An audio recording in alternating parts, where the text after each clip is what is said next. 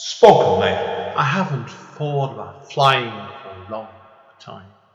I haven't dreamed of that moment when I was alone above the clouds for a long time. I have dreamed of waking up in a room surrounded in blue and green grass for more years than I could dream of remembering.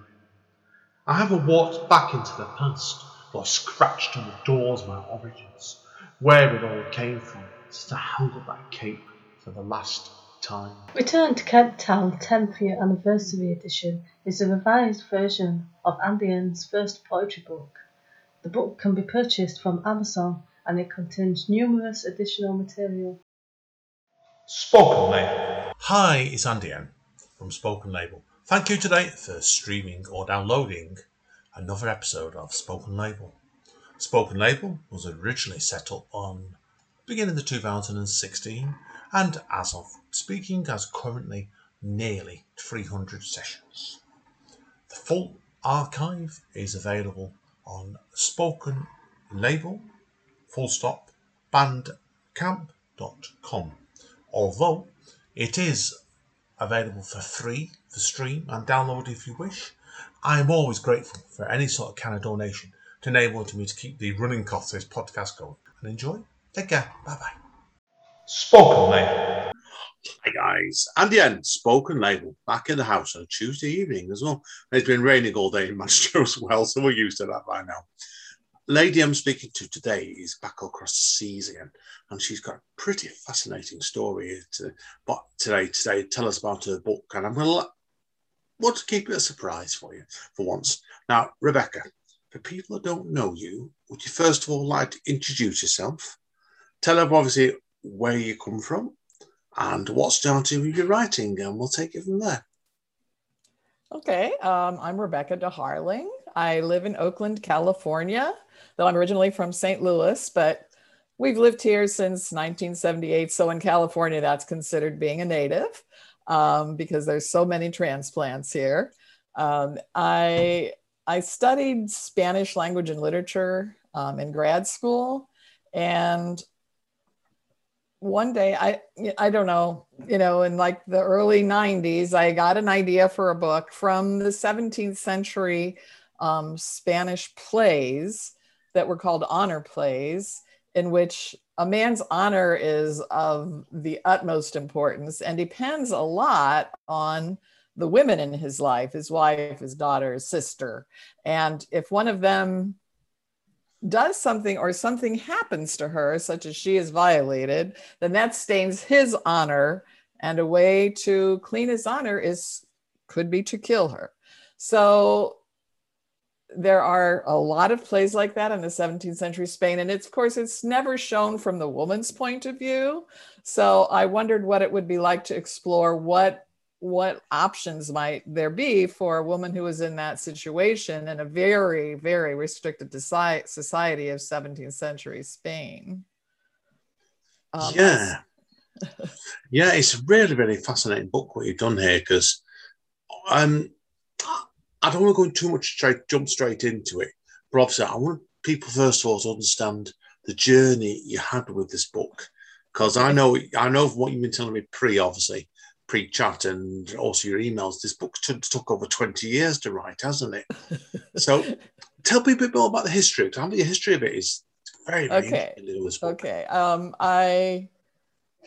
In the early 90s, I said to my husband, I'm very melodramatic, right? Like, I don't want to die without having at least tried to write a novel. So he's been so supportive all through this. I quit my day job, which was in hospital administration, and worked on the novel off and on for about 6 years, and a lot of self-doubt. I didn't know if it was good enough to ever go anywhere. And in those days, there weren't as many options for getting one's book out as there are nowadays. So I decided, and I decided that I couldn't any longer justify just staying home and writing. So I actually went back to school again. I love school, by the way, and got the certificates needed to teach English as a second language to adults. And I did that for 13 years. And then I retired and looked at the, so now it's like 2015, looked at the books, what I had written before, and thought, I thought I had plenty perspective on it at this point, and thought, well, this isn't terrible. I think it's worth looking at again. And at that point, I would say I had, because, as you know, many revisions in writing, but I had probably maybe 70% of what would finally wind up in the final book. And of course, at that point, I knew there were other options for publishing too. So I picked it up again, and for a year, I queried agents, and I got, people wanting to see the manuscript, but nobody willing to represent me. And, I get it.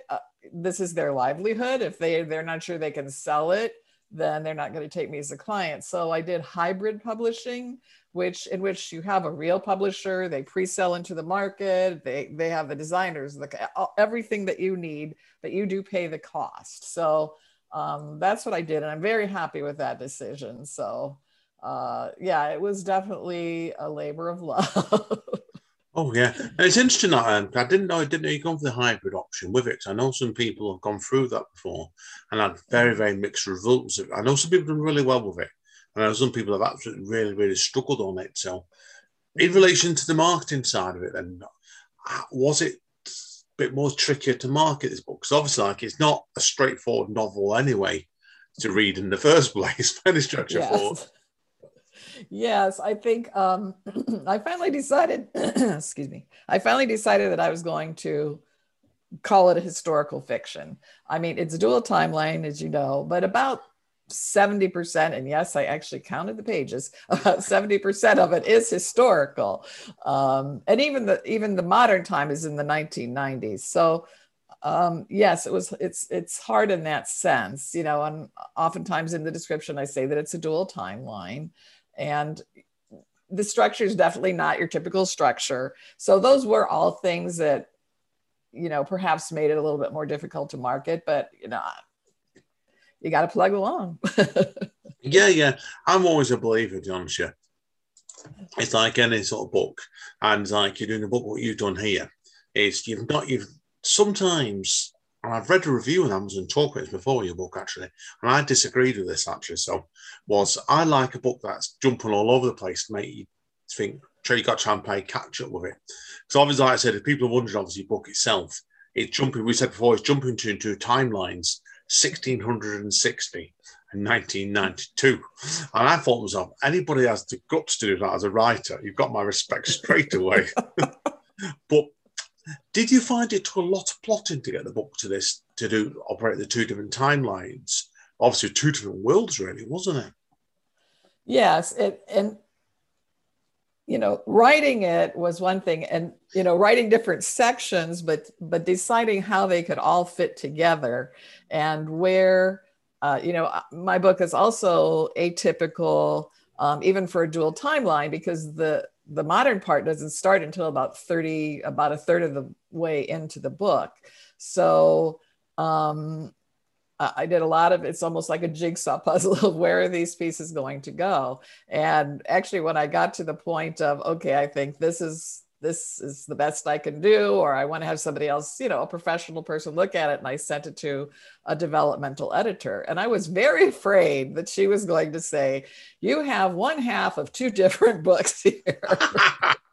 Yeah. But luckily she didn't. She liked the structure and thought it worked. So that was a huge relief. Oh, but it was indeed. Now, what you did that was even more interesting when I was going through the book before, was it? Again, it's not just a case you've actually done it at 2 points of view. You started bringing other points of view into the book as you went along as well. Now, yes. Was that the plan originally to have so many points of view in the book, or were you originally just going to be 2 points of view? I always knew that I was, I'm assuming by different points of view, you're talking about the diaries and letters. Diaries, yeah. And you've got obviously like Anna's wrote, I call them point. I'm just doing Game of Thrones talk here. Like it's so many points of view, like you got Anna, Emilio, and then obviously like you go into, and you got Juliana comes into it, and there's Rachel. I said, and Solomon towards the end of it as well. Lizzie, Jenny, there's so many points of view, and it's brilliant. Well, Yes, I would say, did I know this from the beginning? Absolutely not. I am definitely a seat of the pants, a pantser writer. Did not have a grand plan from the beginning, but it's sort of, I didn't know right away that basically I was, I thought that I would have the young woman, obviously Juliana, and then her aunt. And then I thought it would be good to have a modern person reacting, especially since I decided to go the route of having pretty much most of what we know about Juliana be in the form of her diary. So I wanted to have somebody, a modern character, Rachel, reading it and reacting to it along with the readers, to sort of like anchor the reader a little bit instead of just floating around. And then the letters at the end just seemed like a good way to connect and give that idea of sort of a line of women in the past that we're connected to. Yeah, I think it makes sense tonight. I think what you've done is I like the term of jigsaw puzzle, because I'm always a believer when I'm writing myself. I don't like laying everything else on the plate for a reader straight away. I like it to make them work for it. And your book certainly makes people work for it. That's for sure it is. And you got my respect for that one straight away. Now, I want to ask you as well, obviously, on your bio, there's a bit of it about you and your sister discovering some family papers almost 20 years after you started the novel. Now, this I found really, really interesting. Tell us a bit more about this then. Yes, after my dad passed away, my mom was already in an assisted living situation, and we went through their papers and found something about my mom, which I don't feel like I can reveal because she never told us about it. And at that point, she was beginning on the road to dementia, so I felt she was very vulnerable, and we never asked her directly about it. So, but it really made me think about family secrets. I mean, because here was something that my mother kept from me for her entire life. And what is the effect of that? And that's one of the, things I look at in the novel. I mean, it's not just the secret that Rachel discovers, but also at the very beginning, Anna, reading her deceased husband's diary, also learns things about him that she didn't know. And what's the effect of that? And I, would like readers to think about, even if you keep a secret from the best of intentions, is that always the best decision? And I don't know what the answer to that is. And it's going to vary by case, but I think it's something worth thinking about. Yeah, yes. I was like before, like there's a book that makes you think. This one is, I think it's a book that I didn't know where it was going till till you got to the end of it. Like, because I thought myself like you're doing like a book with over 300 years gap between the two central characters. You're trying to think, where's it leading this book? And I like the fact you didn't go down the obvious route with it as well. So, no, that was excellent. Really, really good stuff. Now, obviously as well, I know you've been involved with some same monthly book group, haven't you? So yes. Tell us a bit about that then, because obviously this looks like, I get the feeling that this has actually proved to help you with your book, didn't it? Oh yes, it absolutely did. Yes, I joined the book group in 1984. Wow. And yeah, I mean, my kids were little. I stayed home the first few years, and I really needed some intellectual stimulation after going from graduate school, first in Spanish language and literature, and then I started an MBA graduate program, and I needed something. So I joined, and because it's through, we have here a national group, the American Association of University Women, which has been in existence since 1860s. And so the book is through my local branch. And so that gives it continuity. And really a lot of the people who are still in it are people who were in it when I joined. So it's been, I love my book group, obviously, staying with it all these years. Yeah, it's incredible. It's worked to help me in a couple ways, because we do pretty serious review. We always have a designated reviewer for each book, and they look at the bio, they look at the criticism, we discuss whether we agree or not with the critics. And so in that way, it helps me think about, think in a deep way about reading a book. And we read nonfiction also. But I maybe even more valuable was that I learned the lesson that not everyone likes the same books. So I went into this knowing that there are going to be people who do not like my book, and that's okay. I remember that one of the books that I had suggested and reviewed in my book group was a Pulitzer Prize winner, and most of the people in my group hated it. I won't say what it was. I like it. So that, not that my book is on that level, but it's like, okay, not everybody likes it, and that's okay. That happens to all authors. So that's helped me a lot. I think you just learn as an author, because I've done it myself on the books I wrote and bits and pieces. You just learn to have thick skin, don't you? So yes, you have to. Yeah, I think it's like if you take disappointments all that and hand in hand, I'd debate whether you'd actually finish the book, let alone bring it out. That was straight away. So yeah, when you were was there any books that proved a big influence on you when you were writing this book over time? Oh. Well, there's certain authors that I love, Toni Morrison, Geraldine Brooks. And I was thinking the other day, I think the first book that I really remember thinking, wow, the language in this is beautiful, was actually All the Pretty Horses by Cormac McCarthy, which, is kind of a Western, right? Yes. I have read that. That was a few years ago, wasn't it? Yes, it was a long time ago. For me as well, yeah. God, yeah. Yeah. But I remember thinking, like stopping after certain passages and just looking at how he had written that and how beautiful the language was. And I thought that and that was way before I ever thought to start writing myself, but I thought I want to pay a lot of attention to the language if I possibly can. So it's a great choice. Great choice indeed. Yeah. So I've read a number of his books over the years straight away with that. So excellent. Mm-hmm. Now I'm pretty well covered almost the questions now, but I've got a couple of funny, silly stuff we can talk to conclude with now, because I love the cinematic quality of the book. If you ever got, this is crazy, I'm just off the cuff now.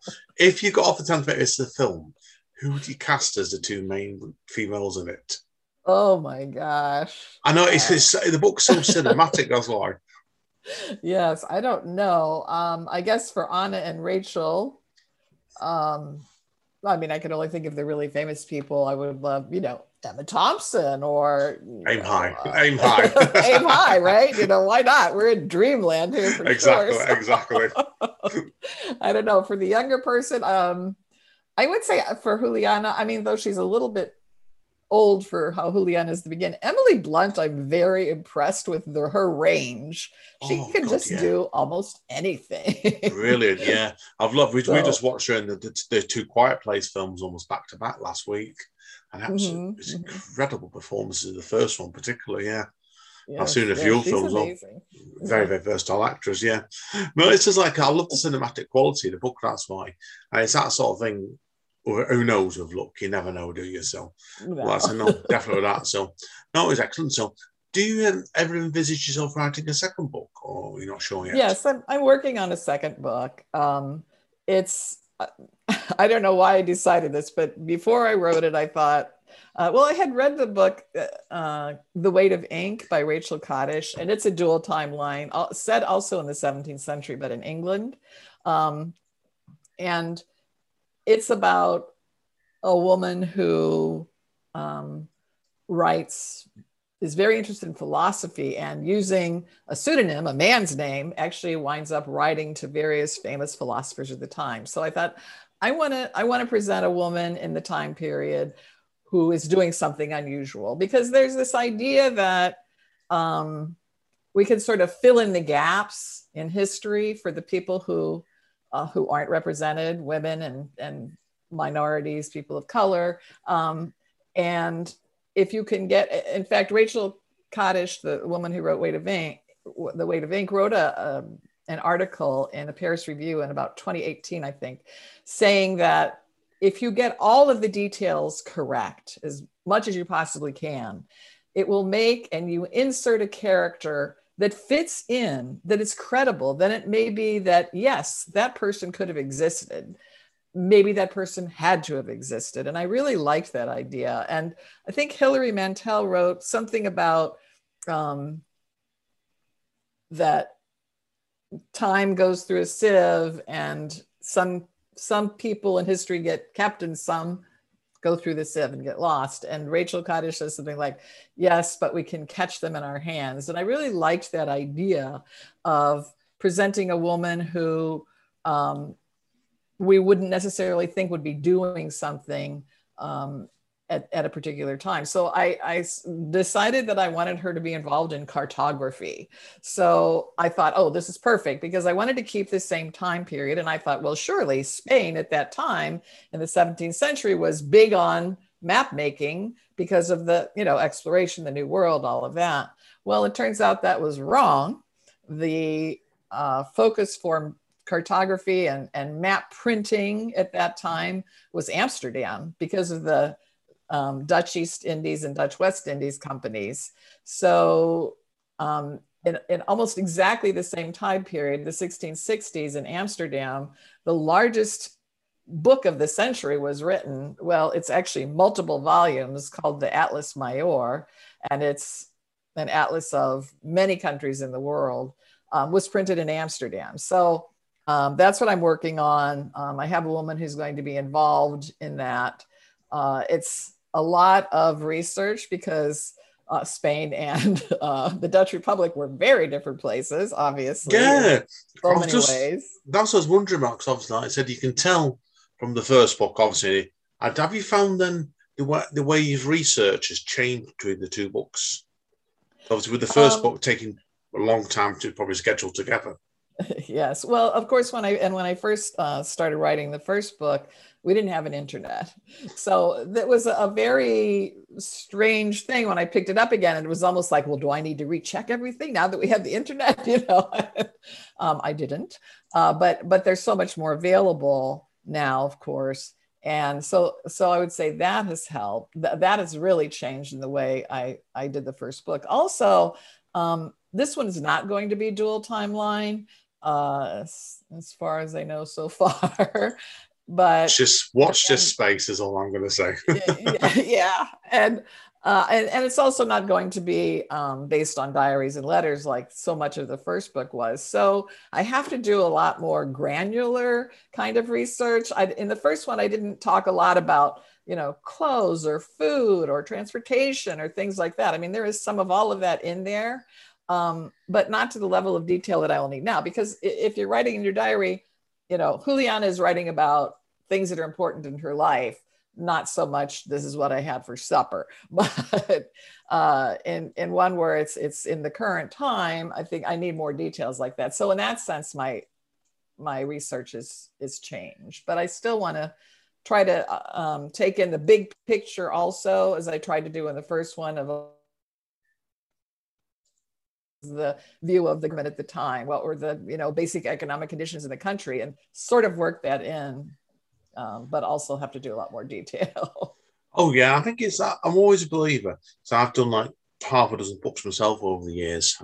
I'm just trying to my internet's stalling, I guess, to start this, so just knocking a few things off. Right, anyway, I hope that's sorted now. Anyway, I'm always a believer. Every book you write, and I've done half a dozen poetry books over the years, and I've got two novels on the way, one way or another. But I always believe each book is a reaction to the previous book. And have you found that yourself? And I think each book you move from point A to B, aren't you? And everything changes. Yeah. Yes. I see what you're talking about, and I do feel that in some ways. It's not only in the subject matter. So, for example, in the subject matter, religion, of course, was very important in the first book, because you can't talk about 17th century Spain without talking about religion and the Inquisition, though I tried not to make it the main part of the book, as it is in a lot of books about 17th century Spain. But the role that religion plays in the Dutch Republic is so completely different. There's so much more tolerance, but there's still sort of an official religion, but you could you didn't have to belong to the official religion, but you needed to keep it sort of on the down low if you didn't. So that's one thing that's I'm definitely going to have to explore because it's an important part of the culture. Also, as far as structure goes, I think having done the dual timeline, and as you mentioned, as we've talked about at the beginning, it's a little bit more difficult to market if it's not one straightforward thing. So that's also part of what I'm thinking about in doing this second novel. And also, the first time I was intimidated by the idea of doing one story arc that would last the whole novel, which in part explains why I did it the way I did it, having a dual timeline. So having one book behind me, I'm telling myself I have the confidence to write one story arc that will go across the whole novel. So we'll see how that works out. Good luck with it, definitely. So, do you have any sort of ideas when this book's coming out yet, or is it still a work in progress? My publisher, I think we're going to do 2023, but I'm really under the gun then, so we'll see. Yeah, that's fair enough. Because, like I said, if you get done for 2023, it's you've upped your certainly productivity from the first book anyway. So yes, that's for sure with it. So have you done many readings on this first book? Have you pre-lockdown? No, because it was published already. No, it was just published. Really, it came out in during the September. pandemic. Sorry, my fault. I found that it in some ways it was fine. For example, my launch I did on Zoom, and so I had a local bookstore who was involved. So they sort of, they introduced me, and then I had a fellow author who interviewed me. And then I was able to have like different people do readings from the book, because there's so many more people can come on Zoom. So on Zoom, I think I had about 60 people, because people from all over can come, right? But if you do it in a bookstore, you're lucky to get 20, right? So in that way that worked out fine. And there's just a lot of online things to do, that I'm trying to take advantage of. It's having online. Tell me if you agree with this, because obviously, like I've run an open like a spoken word night myself, or co-run one, and we were very established with it for pre-lockdown in England. We've just started coming out of it now. We have, but there's still lots of opportunities to do like Zoom readings now, and it's been quite an interesting experience, really. And how have you found it? I also found it interesting, and I'll tell you, I feel so comfortable on Zoom now. I'm a little worried about myself, like reluctant to go out into the real world after being able to do so much on Zoom. I think it does, doesn't it? Because like it was, we've all been locked up for 18 months, and yes. I was at home for a good half of it. I've just started going back to the day job now in the office past couple of weeks, and it's been a major shock to your system, major shock to the system, really. And it's like it's facing people again now. It's just plain bizarre, isn't it, really? Phil? Yes. Well, you think to yourself, how did you manage it before? So yeah, exactly. Yes, and here we're having a surge with Delta, and even in vaccinated people, breakthrough cases and stuff. And my book club was planning on meeting in person in September, but now I think, because when we planned it in June, we thought, September, everything will be pretty well taken care of. But of course it's not now. So I think we're going to go back to Zoom. Yeah. You might be on Zoom a little bit longer, as I would say, definitely. So yeah, so. I know what you mean with that one. So, but anyway, Rebecca, great to chat today. Good luck with the book. And thank you. Good luck, book number 2. Let's hope for 2023 for you, definitely. So now, thanks so much. If people want to find out more about you, where are the best going? RebeccaDeHarling.com is my website, and my link to Facebook is there. And they can find out all about the books. They can look at other, things I've written, blog posts, guest blog posts, or articles and things like that. So that's RebeccaDeHarlingue.com. Sounds good to me, right? So I'll make sure it gets put up in the right hook for you, definitely. So been brilliant today. I've really enjoyed today chatting with Rebecca. Thank you so much, Andy. Hang around, so I do need to chat to you off microphone anyway. So okay, that's it for today, guys and girls. As always, as Don Callis says in Impact Wrestling, stay safe and stay over. And we'll see you all next time. Take care. Spoken Label. Spoken Label. Hi, it's Andy N. Spoken Label. Bonus feature with this podcast is a short extract from Rebecca's book, which she kindly sent over to me after the podcast was recorded. The Lines Between Us.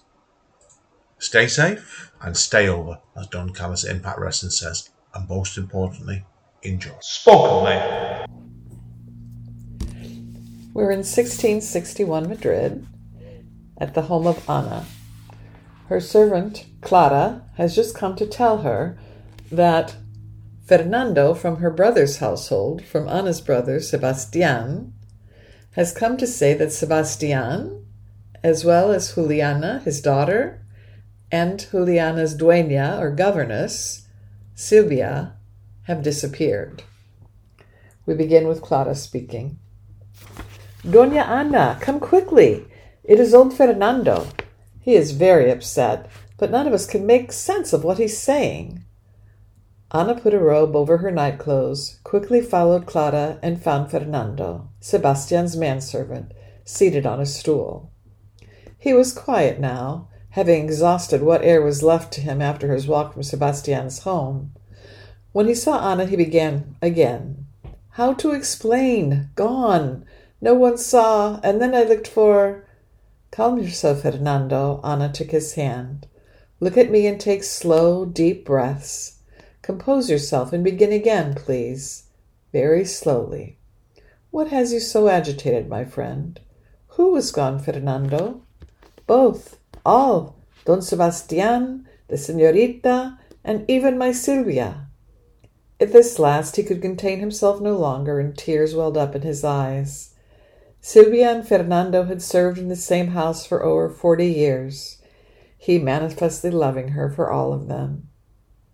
Though Ana believed that he had once hoped for more, it seemed that he had long since learned to live on the sisterly regard that was all that Silvia was willing to offer him.